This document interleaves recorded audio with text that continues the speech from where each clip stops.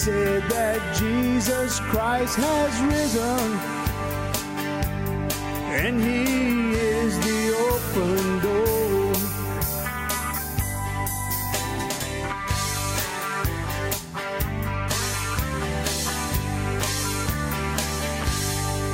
How you doing, everyone? Welcome to this episode of the Cajun Conservative Show, where we talk about life, we talk about liberty, and yes, we talk about the pursuit of happiness, and we show the world that us Cajuns do have intelligence. Hope you're having a good day, good week, wherever you are located. Remember that this is the day that the Lord has made. We should rejoice and be glad in it. No matter what you're going through, no matter what trial, what tribulation, God got it in control. Ladies and gentlemen, I'm excited to be here today. It is an honor and a privilege, as always, to stand in front of this camera and in front of this microphone to go ahead and give you my thoughts and opinions. And it is an honor for me to go ahead and be around here because, you know, a lot of people do this and they think, well, we're going to be big and famous and stuff. I'm not really worried about that. I just want to get my thoughts and opinions out there. But at the same time, to think that someone like you would go ahead and want to listen and want to hear my opinion, it is a blessing. And I want to thank you, as always, for your continual support by listening to this show. And if this is your first time, thank you for joining us and welcome to the Cajun Conservative family. If you would like to get more updates on episodes, you can always hit the bell or the follow button or the subscribe button, depending on the platform you're listening on. And it helps me out more than you know. A lot of people don't think hitting that subscribe button helps out. It helps out a lot, especially for a content creator or someone that likes doing broadcasting. It helps out a lot. Even big networks. You'd be surprised how many big networks ask people to go subscribe to their YouTube channel and or their Facebook page or whatever it is. And I know we have a lot of people. We are well over 1,000 followers on Facebook. We got to continue getting that number to grow on Facebook. So go like the Facebook page. TikTok, we passed over this week 650 followers on TikTok. So I'm excited that we have people on TikTok that's engaging with us. So that is a blessing as well. We are growing in the audio side. We're growing on the social media side. We're ramping up the business to try to get it going. I can't say enough. That's you. It's you helping me out do this, and I am honored. I am privileged to have a great audience like yourself, and I just thank the Lord for y'all every day. So with that being said, before I get into my topic, because today is a day of remembrance. You might be asking, Isaac, it's just September 11th. Well, it was a regular day in September 11th of 2001. In 2001, this country was under assault. It was attacked by brutalist men that tried to control everything by fear. September 11th, my alarm going off. September 11th was a day that I will always remember. I believe I was 8 years old at the time. And I think I tell the story every year. I remember, because I was homeschooled, we were home, and getting that phone call from one of my relatives saying, look, you need to turn on the TV. It is something bad happening. And America was never the same. Look, we had great leadership at the time. Some things came out of it that I did not agree with, but today we remember the fallen, all the people that unfortunately lost their lives that day.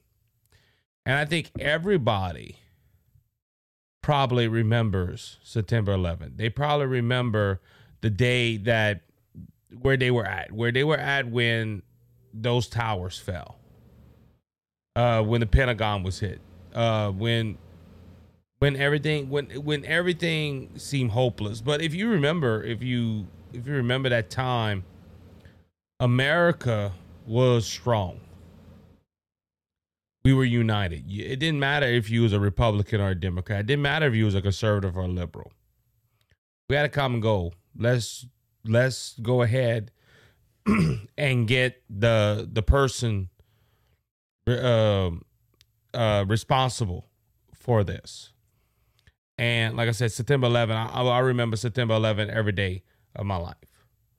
You know, and look, funny thing, we were talking about this at church last night, and just remembering September 11, it was the stories that we were all sharing. And ladies and gentlemen, it's heartbreaking. And look, the whole thing why this came up, and it was because my wife's a teacher, and she was hanging out with one of her teacher friends, and they were talking about this. They were talking about, you know, talking about September 11, and I was like, wow, is that long already that we could put it in history books? And we started talking about our experience. So, but I want to pray for the families, you know, or if you can, pray for the families of the victims of September 11. That is a dark day that happened in America, and people were lost. Citizens were under attack. Now, thankfully, through leadership of this country, we got the perpetrators that caused 9/11. And, you know, sometimes we don't agree with a lot of our leadership's policies. But back, I think 08, I'm not sure. It was a few years. It was in the Obama administration. Maybe it was longer. Obama put the order out there. Let's go get Osama bin Laden.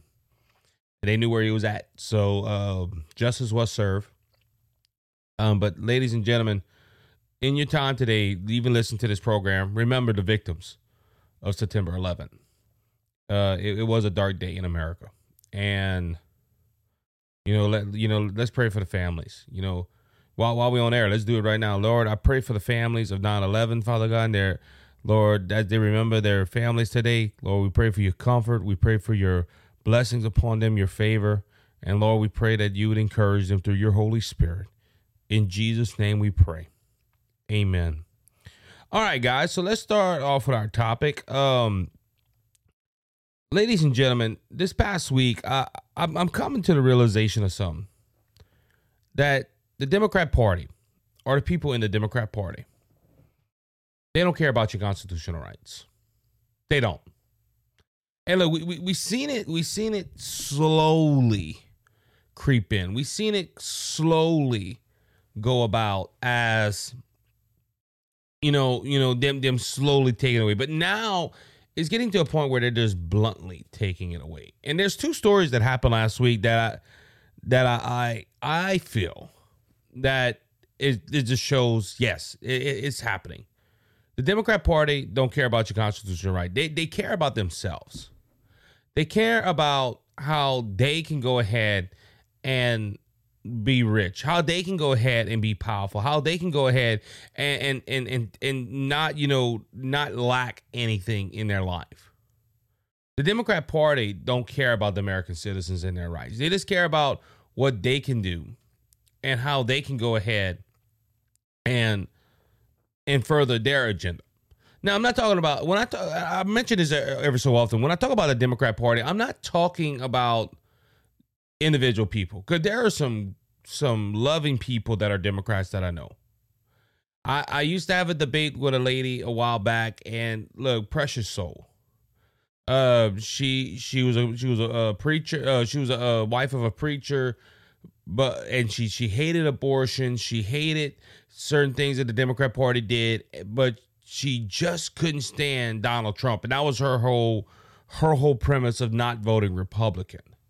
So when I talk about people, when I talk about the Democrat Party, I'm not talking about people. I want to make that clear. I'm talking about their leadership. Now, there is some liberals that I engage with that I could say, you're a good person, but you have some bad ideas. And ladies and gentlemen, that I'm not talking about normal everyday Americans that are Democrats. I'm talking about their leadership. Their leadership is the leadership is just evil. And ladies and gentlemen, it's sad that I have to say that, but yeah, they're just evil, in my humble opinion. And they don't care about your rights. They care about staying in power. Now, a lot of you might be saying, especially people that are on the left, Isaac, bring us the receipts. Show us why you say that these people are evil. Well, we had a few things that happened this week that remind us of the Democrat Party's power grab, and they don't want to go ahead and lose it. One would be that the New Mexico governor went ahead and put a 30-day ban on firearms. I thought they weren't against the Second Amendment. I thought they wanted people to have firearms. I thought they wanted people to own guns. And ladies and gentlemen, this governor would say, hold on, I'm not getting rid of guns. I'm just saying this 30-day ban on guns, and it was only 2 counties. It wasn't major counties. And the Michelle Legrand Gruesome made some comments because she put this ban in place.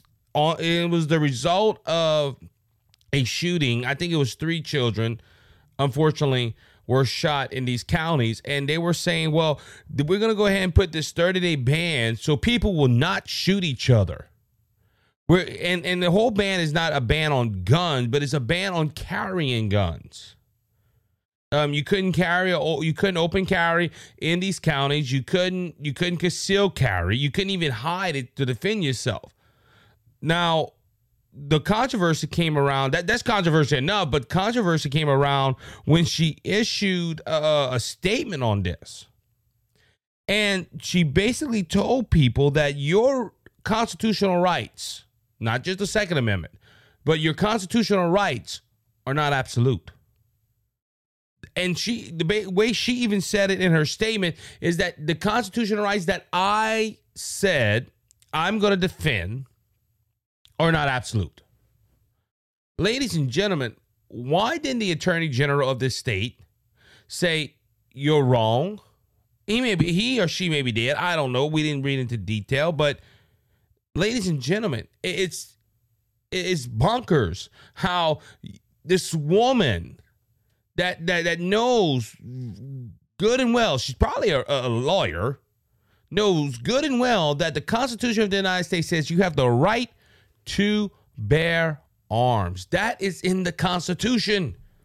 But this lady believes that she's going to go ahead and save the world by issuing a gun statement or a gun ban that says that you can't carry a gun in these counties because of public health. That's another thing. The way she issued this order or this ban, she issued an emergency of public health. That's right. You not carrying a gun helps your health. Now, I understand why she did it. It's a public health because these children, unfortunately, were shot, and I understand all that. All right, but ladies and gentlemen, in the name of public health, they're gonna try to ban everything. In the name of public health, you can't preach the gospel because you're hurting somebody's feelings. I'm waiting for an order like that because I never thought in my lifetime I would see a governor of a state say, you know what, we're gonna put a ban on firearms, or at least carrying firearms. Ladies and gentlemen, this is very disturbing. And look, she is a Democrat. Governor Michelle is a Democrat, and she's saying because of public health, we got to stop the American citizens from exercising their right. And like I said, I could hear the arguments on the left. Isaac, she's not taking guns away. You can have a gun in your home. But what is the purpose of the Second Amendment? We can go into that briefly. The Second Amendment was not written for firearms or for you to be a gun collector and say, oh, this gun is beautiful. The Second Amendment was there to protect you from a foreign government, from a domestic government, from people that are trying to hurt you. The Second Amendment was there for protection, not for hunting, not for gun collectors, not for people to say, well, we think you should have a gun, but you should go ahead and limit everything you do with it. The Second Amendment is absolute. And ladies and gentlemen, look, unfortunately, I don't know if these counties that she's talking about are Democrat or Republican. I don't care. It don't matter. You're restricting the rights of American citizens to protect themselves. We have a God-given right to protect ourselves in America. But this lady, this Democrat governor of New Mexico, is saying that she's going to ban carrying firearms in the state of New Mexico in certain counties. Ladies and gentlemen, if you're from New Mexico, you need to say no. You need to say, I'm not doing that. I have a constitutional right to open carry a firearm. I have a constitutional right to conceal carry a firearm if I please to.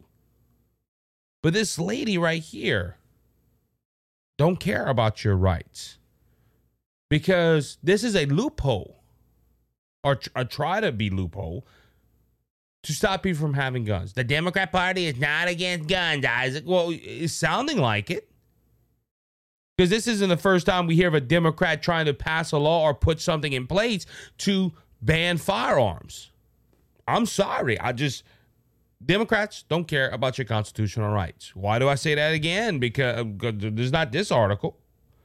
I have an article right here. And look, our justice system, and this came from the courts of New Orleans. I believe is the Fifth Circuit Court of Appeals, went ahead and they in a 75-page ruling basically affirmed that the Biden administration violated the First Amendment right. We talked about this a couple of months ago, ladies and gentlemen, if you remember, how the Biden administration, it's been proven through the Twitter files and the Facebook files, that the Biden administration reached out to social media companies and told them that, look, we don't like certain COVID posts that Isaac's putting out there, or, Scott Ford is putting out there, or somebody else. We don't like their posts, so we want you to remove them. And they went to court. Somebody sued the Biden administration, and the Biden administration was like, oh, we didn't do nothing wrong. The first court said, yes, you essentially violated the First Amendment right, because you were a government official, went to a private company and told them to remove certain citizens' posts. That's what's happened. So the Biden administration went ahead and appealed it. They appealed it to the Fifth Circuit Court of Appeal. A panel of 3 judges agreed. And in a 75-page ruling, the appeals court panel, made up of 2 George W. Bush nominees and 1 Trump nominee, said that President Biden, the U.S. Center of Disease Control and Prevention, and FBI and the Surgeon General cannot coerce certain social media platforms to remove content it deems problematical. Why? Because it violates the First Amendment. Now, if Joe Biden cared about people's constitutional rights, he wouldn't have done this. He would have said, look, I disagree with them. I don't think they should post that. But guess what? We're going to go ahead and we're just going to have to live with it. No, the Biden administration said, hey, heck on that. We're going to go ahead and tell these social media companies to remove that content. Ladies and gentlemen, the Biden administration violated the First Amendment right of so many American citizens by telling Facebook and Twitter and big social media platforms to remove certain content that they felt was problematical. And ladies and gentlemen, why is that a problem? Well, if a government goes ahead and starts restricting free speech of their citizens, it's no longer a republic. It's not even a democracy, as the Democrats would say, but they will go ahead and make sure they want to shut you up. This is what socialistic countries do. They take their citizens and tell them you can speak freely as long as it lines up with us. When it don't line up with us, there's going to be consequences. And ladies and gentlemen, it's the same thing with the Second Amendment. Let's go back to the governor of New Mexico. I don't even know if she realized she did this, but by her saying, hey, we're going to restrict you from your firearms from open carrying, socialistic countries do that. They go ahead and they take firearms away from the citizens that they can't protect themselves. Ladies and gentlemen, this is why this is why I'm saying the Democrats don't care about your constitutional rights because they're trying to take them away from you. Oh, Isaac, that's a bold statement. Well, the two articles I just read, both these events were caused by Democrat activity in the name of public health.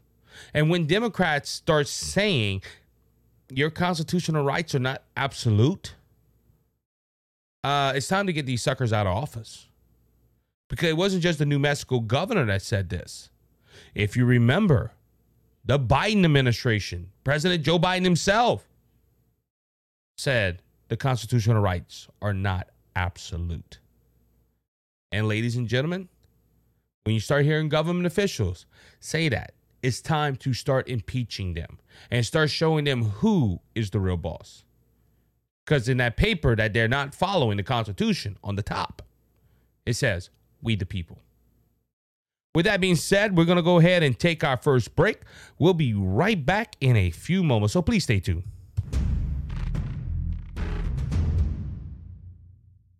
How you doing, everyone? Isaac here. I'm the Cajun Conservative, and I want to thank Brother Lanny Hayes from Hayes' Dump Truck Service for their generous support of the Cajun Conservative and Brothers Just Searching. Hayes' Dump Truck Service serves the Lafayette and surrounding areas. If you have any job that you need done, like cleanup or hauling material to your job site or your home, we haul limestone, we haul sand, we haul topsoil, any type of material you need. If you're in the Lafayette and surrounding areas, please call Brother Lanny Hayes at 337-852-8043. Remember, Hayes' Dump Truck Service, where Jesus is Lord of the company. Cleansed and made us whole.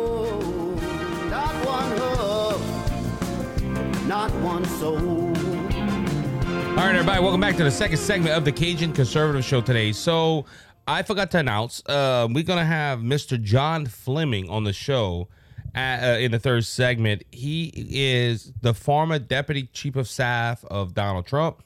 He's also a former congressman for the state of Louisiana, and he is running for state treasurer in the state of Louisiana right now. Like Dr. John, real good guy. Met him at the RPEC meeting here in St. Martin Parish. Got to talk with him, and real good guy. I think he's going to be at an event that I'm attending in a couple of weeks. For a political event we're working, and we're gonna have to see. I think he's there. I might have to ask him, But yeah, but Dr. John Fleming is going to be there and be with us in the third segment to talk about his race and maybe get into a little bit of his time in the White House. We'll see what happens. So that's happening on the third segment. I also want to give a thanks to Give a Derm. We're going to have their description in the. We're going to have their link in the description. Give a Derm is a dermatology skincare product. And me and my wife, we've used it. My wife introduced me to their face cleaner the other day, and I washed my face with it, and it cleans out your pores. It's real good. We use the soap. My wife uses the lotion and the face treatment. Real good product. Now you might be saying, Isaac, what's the difference with that product between every other product? Well, first off, it's an all natural product. They tell us that you can go ahead and eat this stuff and it won't hurt you. You know, if you apply something to your skin, it goes right into your bloodstream. And there's a lot of skincare products out there that go into your bloodstream and they're full of chemicals and it could hurt you. But Give a Derm is a all natural product by some very patriotic women that run it. They're God-loving, God-fearing people. You should go ahead and check them out at giveaderm.com. The link is in the description. And also, if you go ahead and buy anything with them, please remember to use the promo code BGSmedia10. BGSmedia10, all caps. And you get 10% off of your sale of the day of your products. So go ahead and give them out, check them out. Give a Derm. The link is in the description. All right, let's move forward with our stories of the day. Ladies and gentlemen, California passes bill threatening custody of parents who won't affirm their kids' gender. That's right, ladies and gentlemen. In the state of California, and it passed overwhelmingly, not surprisingly for California, their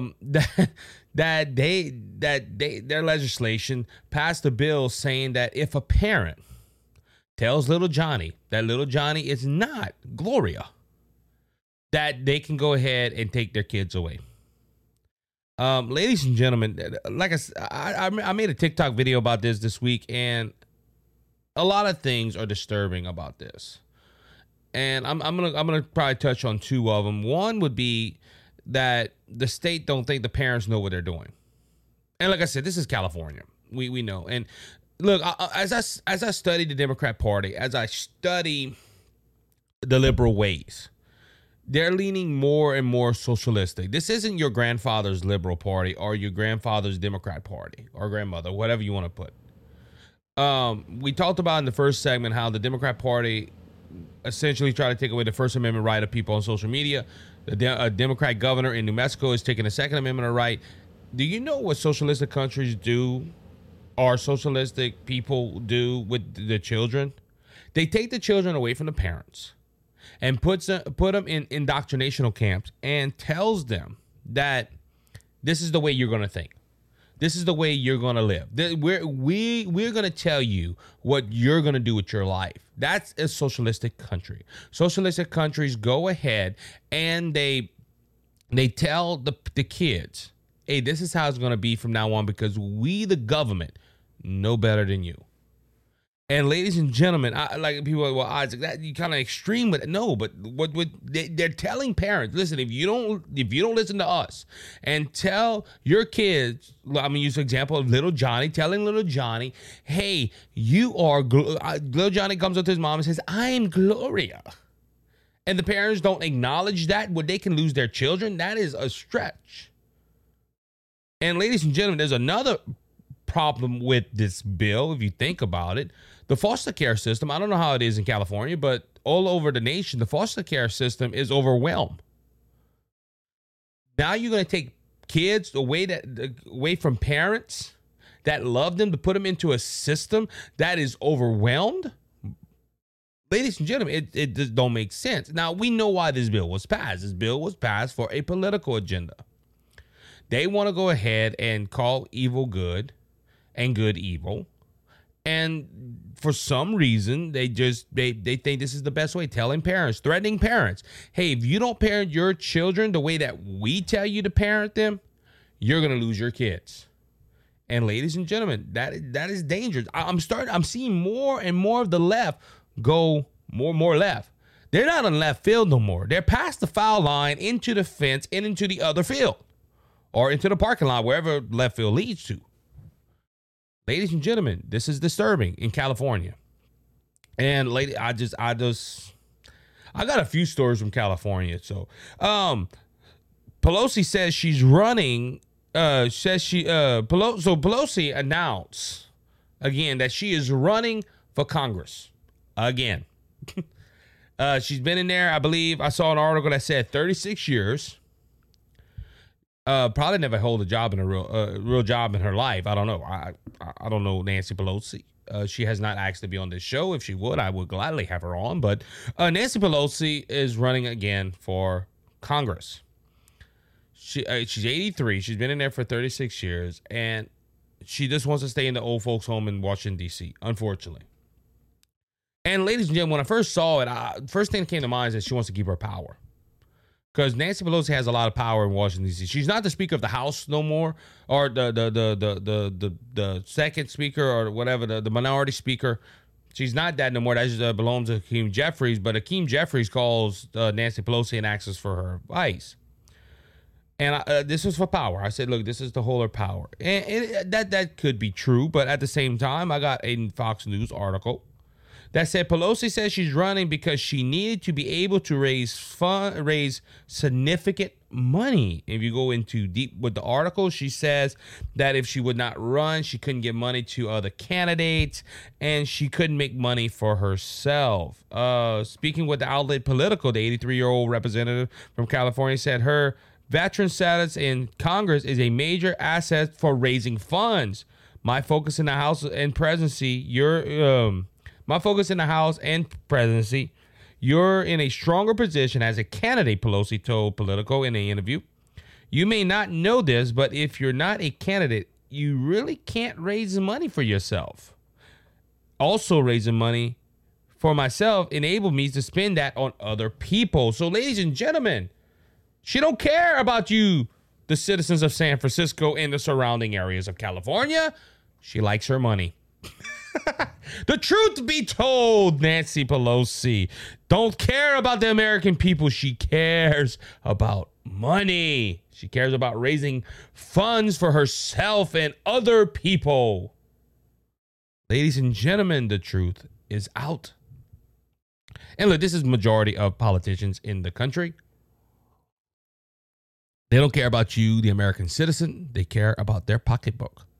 And look, you got to realize Nancy Pelosi don't make that much money in Congress. A congressman only makes a few $100,000. If I'm not mistaken, now that's a lot more than I'm making. But ladies and gentlemen, the cat's out the bag. Really is, because this woman is saying she don't care about you. She cares about raising money. And that's why she is running for Congress again. Not because she has done a good job. Not because she has done things that have helped this nation as Speaker of the House. No, ladies and gentlemen, she's running again to keep her income. And ladies and gentlemen, she might care more about her party than the American people, but I'm going to say this. At least she's honest. At least she's honest by saying, hey, I'm doing it for the money. I ain't doing it for the American people. Ladies and gentlemen, like I said, this is majority of Democrats, unfortunately. All right.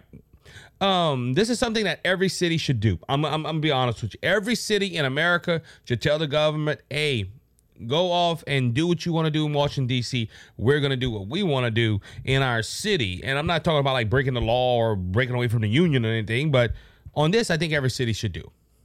What am I talking about? Well, city in California votes to ban universal COVID-19 mask and vaccine mandate. This little town in California said, nope, we're not going to go ahead and abide by the government's mask and vaccine mandate. The government of Hutchinson Beach, California voted Wednesday to ban universal mask and vaccine mandates. The matter was submitted by Mayor Pro Temp Grocery Van Deer Mark, long name, and included on the city agenda and included it on the city's agenda. Van der Mark said mask mandates imposed in the city unnecessarily limit the freedom of the citizens of Haddington Beach, even those who were not around anyone who tested positive for COVID-19 or at risk of any exposure.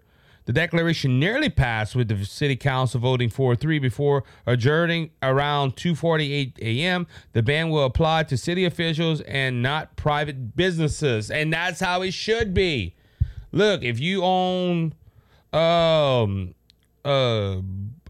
surf business around this town, you can ask your customers, hey, would you please wear a mask? We're afraid of COVID-19. We want you to wear a mask. That is a business choice. But for the city to come and say, hey, you cannot wear a mask, you have to wear a mask, you have to get vaccinated. No. And I think every city should do this. Every city should go ahead and say, we're not going to wear a mask. We're not going to, if you want to go get the vaccination, that is up to you.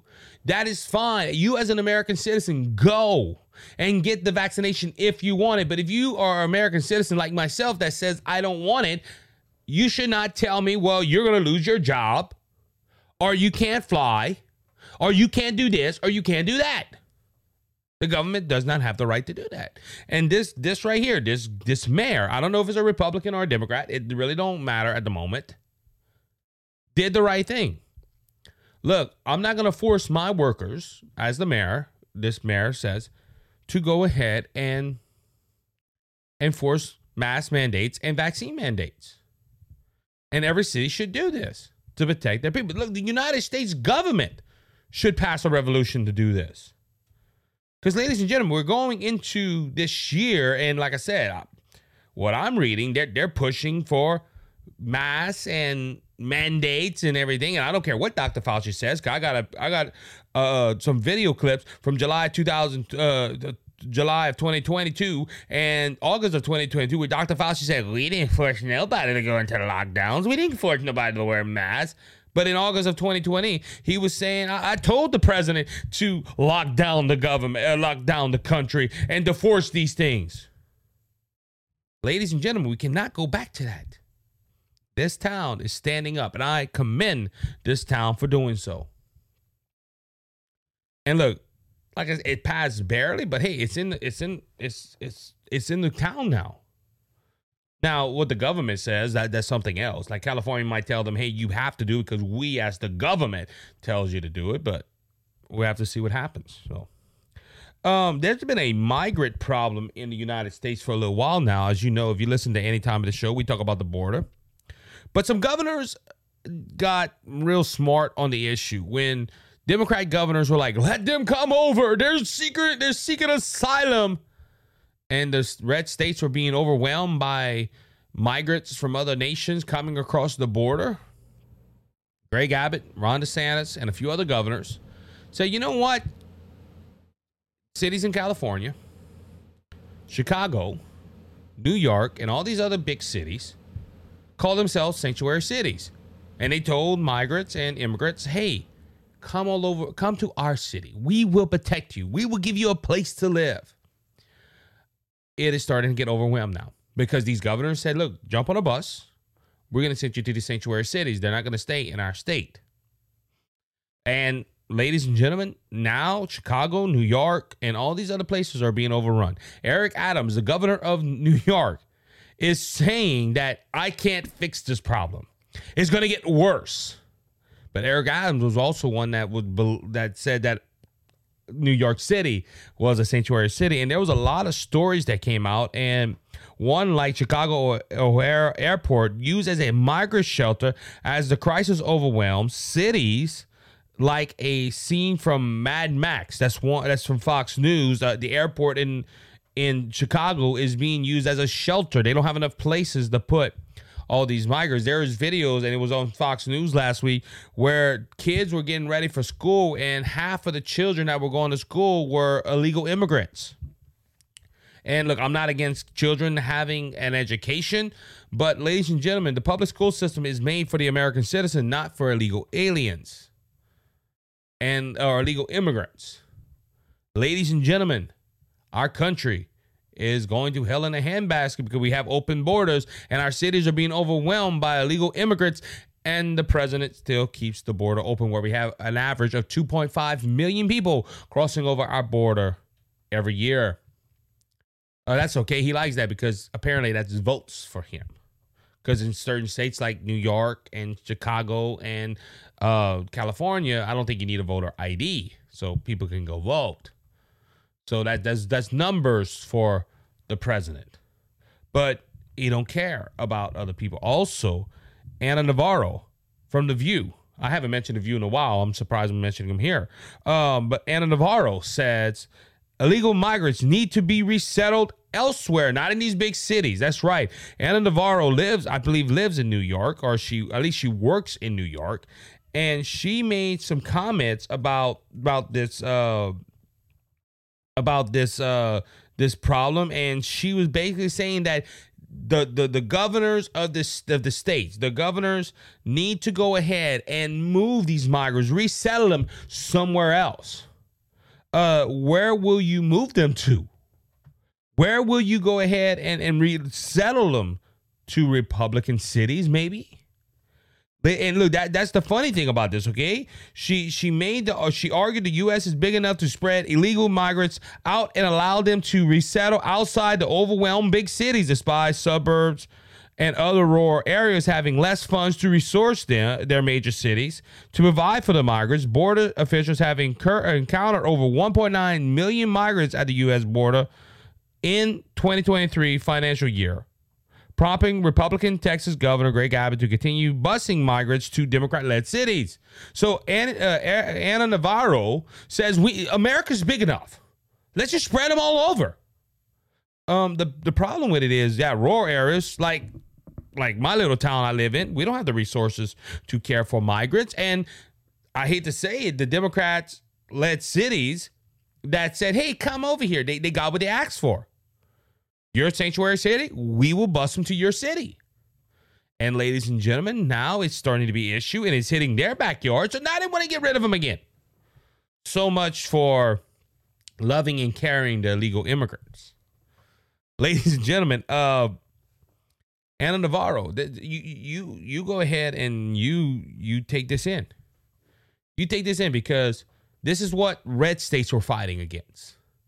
And ladies and gentlemen, it's hitting their backyard now. And like I said, it's a sad state. You know, there was a president, though, about 4 years ago, that just started enforcing laws at the border. He didn't even sign new laws. He just started enforcing laws that were on the books that were never forced. And your city wasn't overwhelmed. But y'all got mad because he closed the border. He wanted to build a border wall. He was insensitive to these people. So why are you being insensitive to these migrants that are in your backyard now? You should take them into your mansion in California or your penthouse, whatever you have. All right, one more story before we start our interview with Dr. John Fleming. Pollsters see 2024 weakness for Biden amongst non-white voters. This comes from the Daily Wire. This is coming from a poll from CNN. CNN put out this poll, and it was very damning to the president. And it's weird when CNN starts putting out a poll. You know it's bad because they can't hide it no more. A CNN poll shows that Trump is ahead by 1 point, 43-44. That's a poll they have. But other candidates, he's losing really bad. 58-34 amongst white voters. He's leading just 58-40% non-white voters. That is down from his previous. The poll, I'm trying to see if they have the other numbers here. It's asked about his health. They said in the majority of the people in the poll said they don't think Biden should run again. They also believe in the poll that his policies are weakening the economy. So, ladies and gentlemen, and this is all from CNN. And look, I watched, I think it was Jesse Waters and Sean Hannity, and they were talking about this. And ladies and gentlemen, now that CNN is starting to stab Biden in the back, it's really getting bad. People. Look, do I believe polls?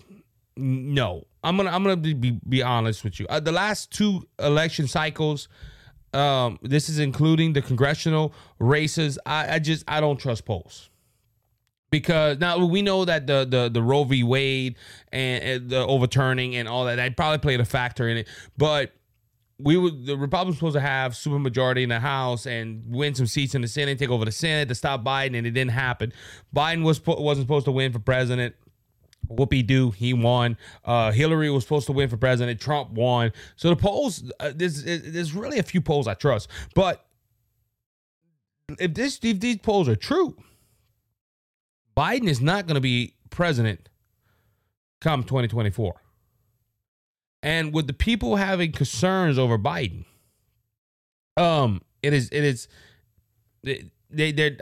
vote for Donald Trump? Probably not, but they might vote for a third party candidate. Or in the primaries, they might vote for RFK Jr. And ladies and gentlemen, these polls right here, they're damning. They're damning. They're dooming to President Biden.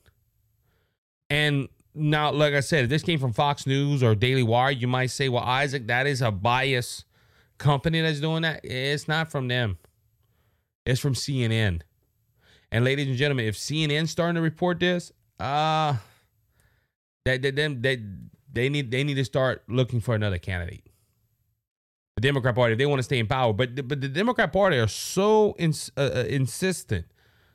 persistent to keep Joe Biden in there. I don't know why. People don't like him, and if they keep this course, Donald Trump or another Republican candidate will be your president in 2024. That's what I'm predicting if it stays the same way. With that being said, we're going to go ahead and take a break. We'll be right back in a few moments with Mr. John Fleming, Dr. John Fleming. He is running for state treasurer here in the state of Louisiana. So stay tuned for that. We'll be right back in just a few moments. So please stay tuned.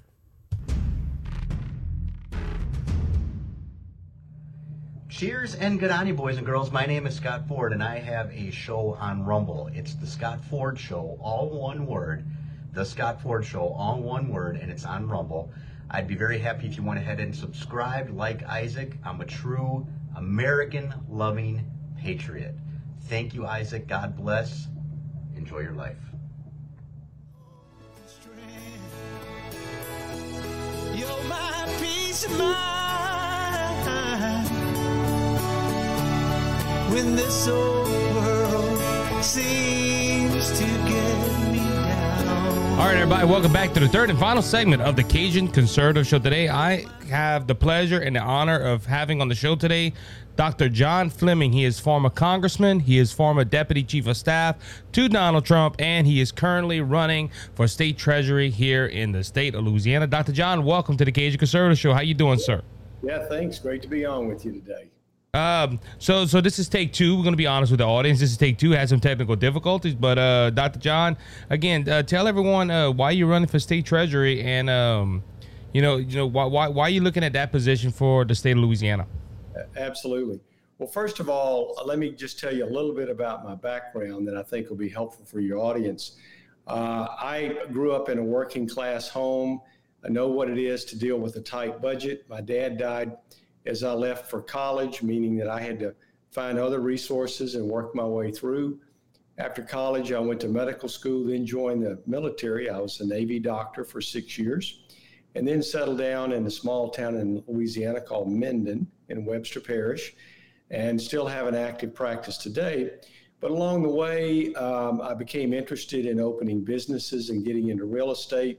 So I've been a business owner. I own 35 Subway restaurants, among other things. And I know what it is to make a payroll.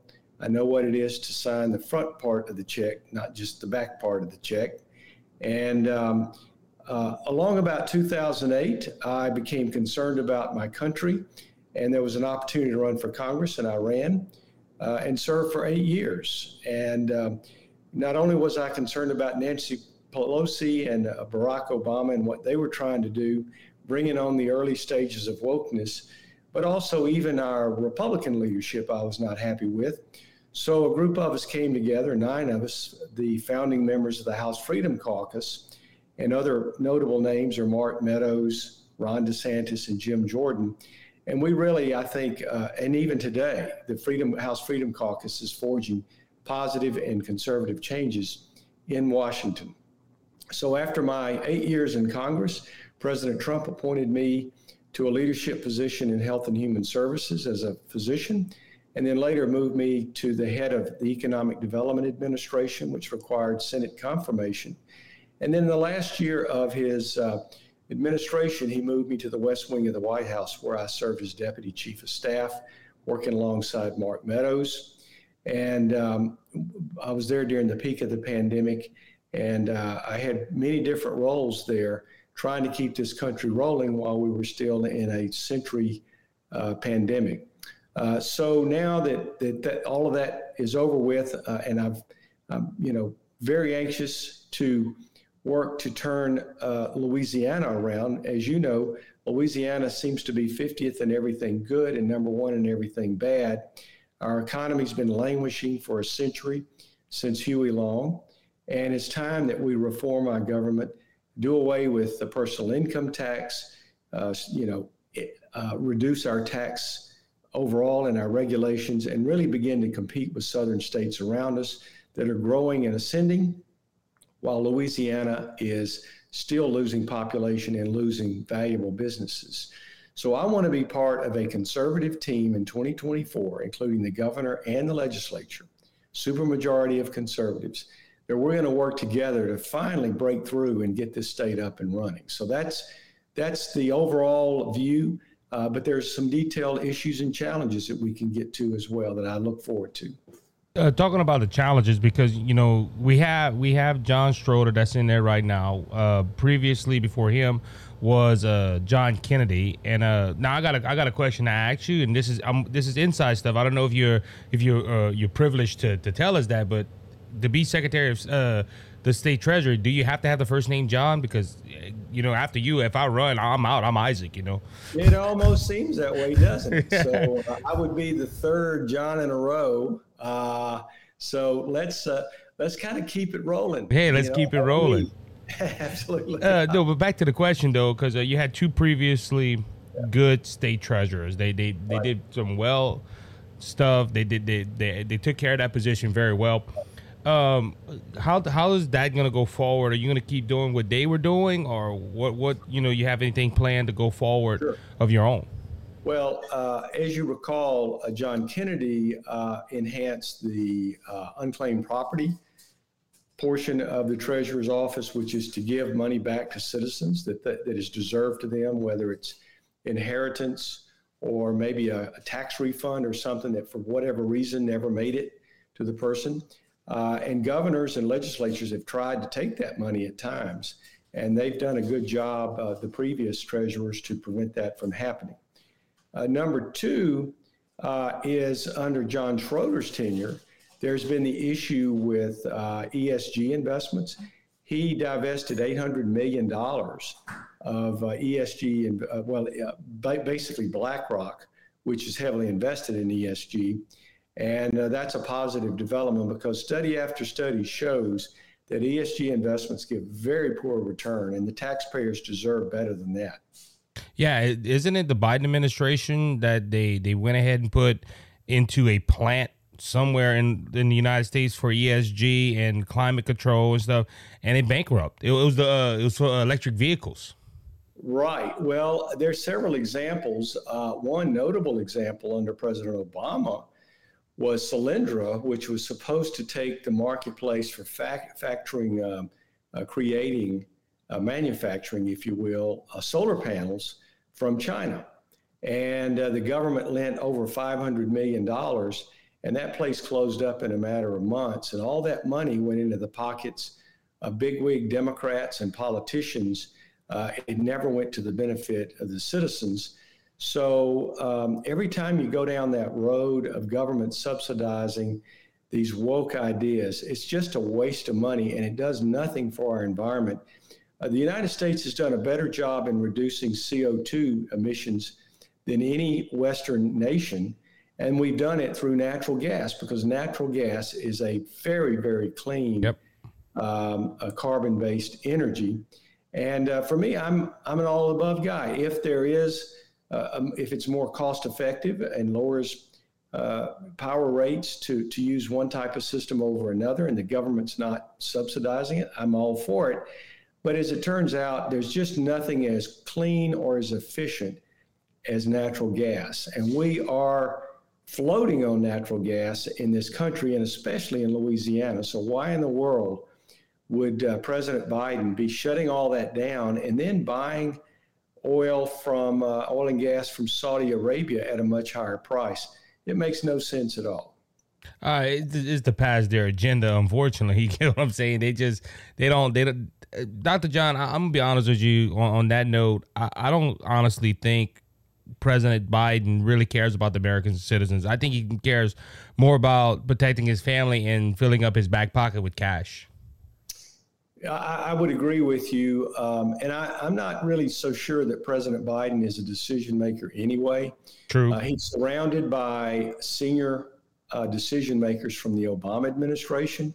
Some even speculate that former President Obama himself may be passing along decisions. And again, I have no inside knowledge of this, and I can't confirm it.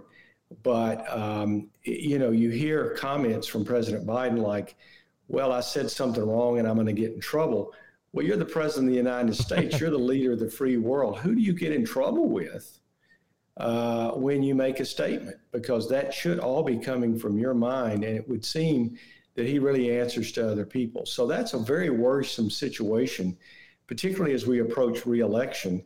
And a guy who obviously has some disabilities when it comes to his brain function. We all recognize that fact. So anyway, it would seem that you're right. Remember that in my view, and I think in the view of our founding fathers, government has two viable, important roles. One is to protect its citizens, and President Biden has not been doing that either at the city level or on our southern border. And then number two is to regulate commerce so that one business doesn't have an unfair advantage over others. And of course, he's doing everything he can to favor some states and some businesses over others. So he is not really complying with our founders' vision as the role of government. We were talking about this earlier. You know, the founding fathers are probably turning over in their graves. It's sad because they never envisioned a government this big. They wanted a government that was small. A lot of people would ask, why did George Washington only take 2 terms as the president? There was no term limit then for the president. Well, he didn't want to stay in that role for God knows how many years. He didn't want it to be like a kingship. And it's way different now where we had our first president that says, look, I'm going to do 8 years. And then then we have this week Nancy Pelosi announcing at 83 that she's going to run for another congressional race. I call the Trump, the Biden administration, the backwards administration, because they do everything backwards, and the Democrat Party does the same thing. Yeah, look, the Democrat Party has now become basically the Socialist Party of the U.S. They've left everybody behind. And for them, it's really all about gaining power and control over the electorate. And this, of course, is the way socialist countries do this. And unfortunately, there's not a successful socialist country ever. They've all gone down the tubes in North Korea, Venezuela, the old Soviet Union. They're all going down, they're circling the toilet. And why in the world would we go that direction when we've defeated communism and socialism? So I hope the American people will wake up to what's going on around them. Yes, sir. So let's get back to your race. You're not the only candidate in the race. I wish you was running unopposed, to be honest. But unfortunately, we have another Republican in there that is a part of the good old boy system, we like to call it here in Louisiana, where we think Louisiana's fine as long as we're filling up our pockets and influencing people that have a lot of money or the advocate, something of that nature. Then you have a left-wing Democrat that has come out and says, listen, I want to stop the oil field. I want to start spending more on ESG. I want to pass this social agenda and that social agenda. Right when I heard his ad for the first time, I was like, he lost because he came against energy. But Dr. John, how's that race going? Are you up ahead or are you tied or what's going on with that? We ran a poll 2 weeks ago. And remember, there's one Democrat and 2 Republicans. I'm one Republican and there's the other. And the Democrat got 30% of the votes, which is not unexpected. Those who are diehard Democrats are going to vote for whoever's got a D next to their name, regardless of who they are. I got 21%, and then my Republican opponent got 7%. So my numbers were 3 times my Republican opponent. And it seems the reason is that people feel like that my Republican opponent is a rhino. He recently voted to bust the caps on the budget in the legislature that was signed into law by John Bel Edwards. And they wasted $2 billion on pet projects that could have been deployed to pay down the debt and increase the income stream to the state. This is going to put the next governor in a hole, and it's going to force him to consider raising taxes once again, which is exactly opposite of what we need to do to turn this state around. So it looks like that, based on the poll, that I will survive the primary and be in a runoff election with the Democrat. And as you point out, the Democrat is very woke. I've met him. I've talked to him. I've even been in forums with him. He believes in the so-called demand type of economy, which is put as much money in the pockets of people and let them go out there and spend it, and that'll create jobs. Well, that's what Biden has been doing. That's Biden economics. And now we have inflation out of control and interest rates up to 7 and 8%. So he wants to double down on that and do even more of it. That's the last thing we need to do. President Trump signed into law in 2017 the Tax Cut and Jobs Act, which spurred our economy like we haven't seen really since Ronald Reagan. And that was supply side economics, which is very successful. And you know who benefited the most from that? It was the working class, the lower income people, because their pay went up faster than any other group.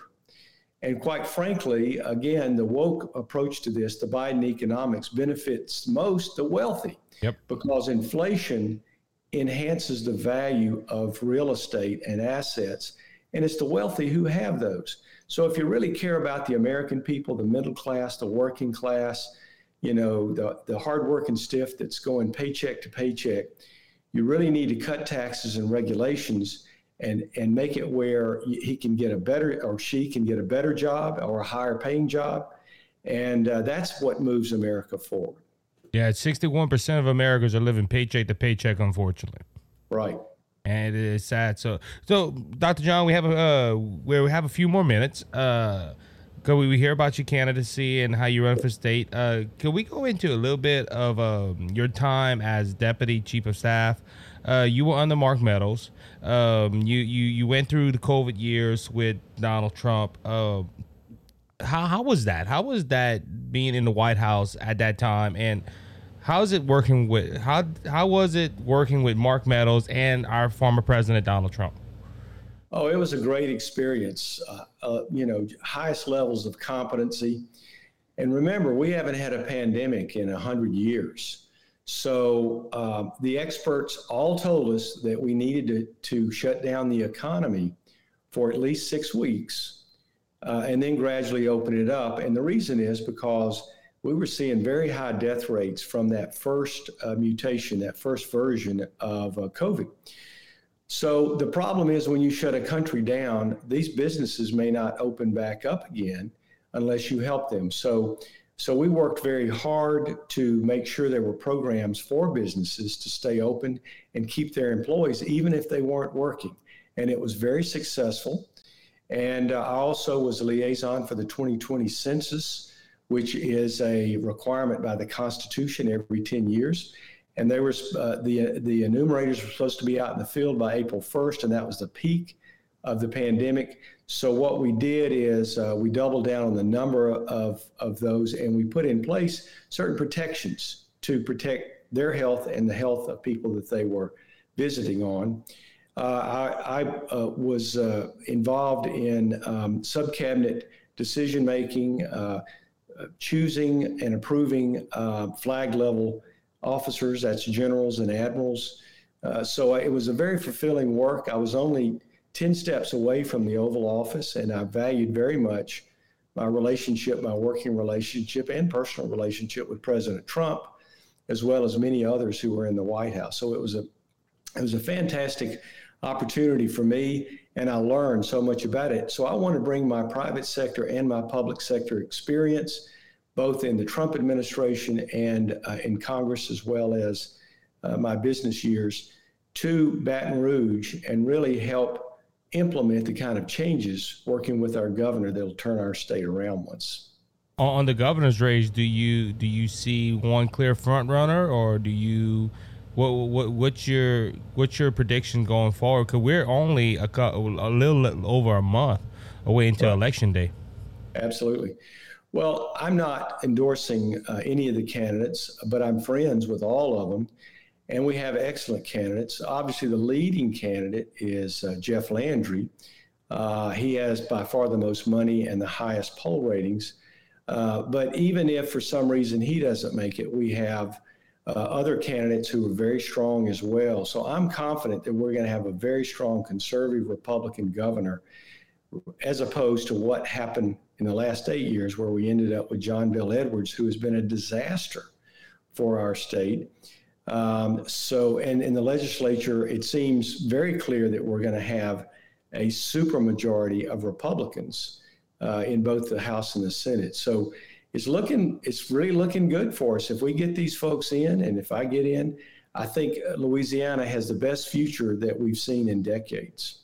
On the election day, you have an election party or what? What was going on with that? You know what? I've been so busy with campaigning, I haven't even thought about that. I try not to get, too far over the tips of my skis. And so I'm more concerned with winning, although I'm well ahead and would likely win. As I mentioned, the poll shows me at 21%, at my Republican opponent at only 7%. That's 3 times his number. All I have to do is get past him to be in the runoff with the very woke liberal Democrat. And we're a 60-40 state, 60% Republican, conservative. So I feel confident that we'll win at that level. So it's all looking very good. It's a pathway to success. And but again, whenever I campaign, and I've done a number of campaigns, I always run like I'm behind, like I'm the last one in the race. That's how you got to do it, dude. You don't count your chickens before they hatch. How they say that in Cajun country. Exactly. So, Dr. John, if anybody wants to get in touch with your campaign or want to donate or just see more about you, where can they find all the information? Yes, you can go to FlemingForTreasurer.com, and that's Fleming with 1 M, Fleming for FOR Treasurer.com. And you can learn more about me and my campaign. You can donate, you can reach out, volunteer, all of that from that website. You can also go to John Fleming for LA under Facebook and follow Facebook.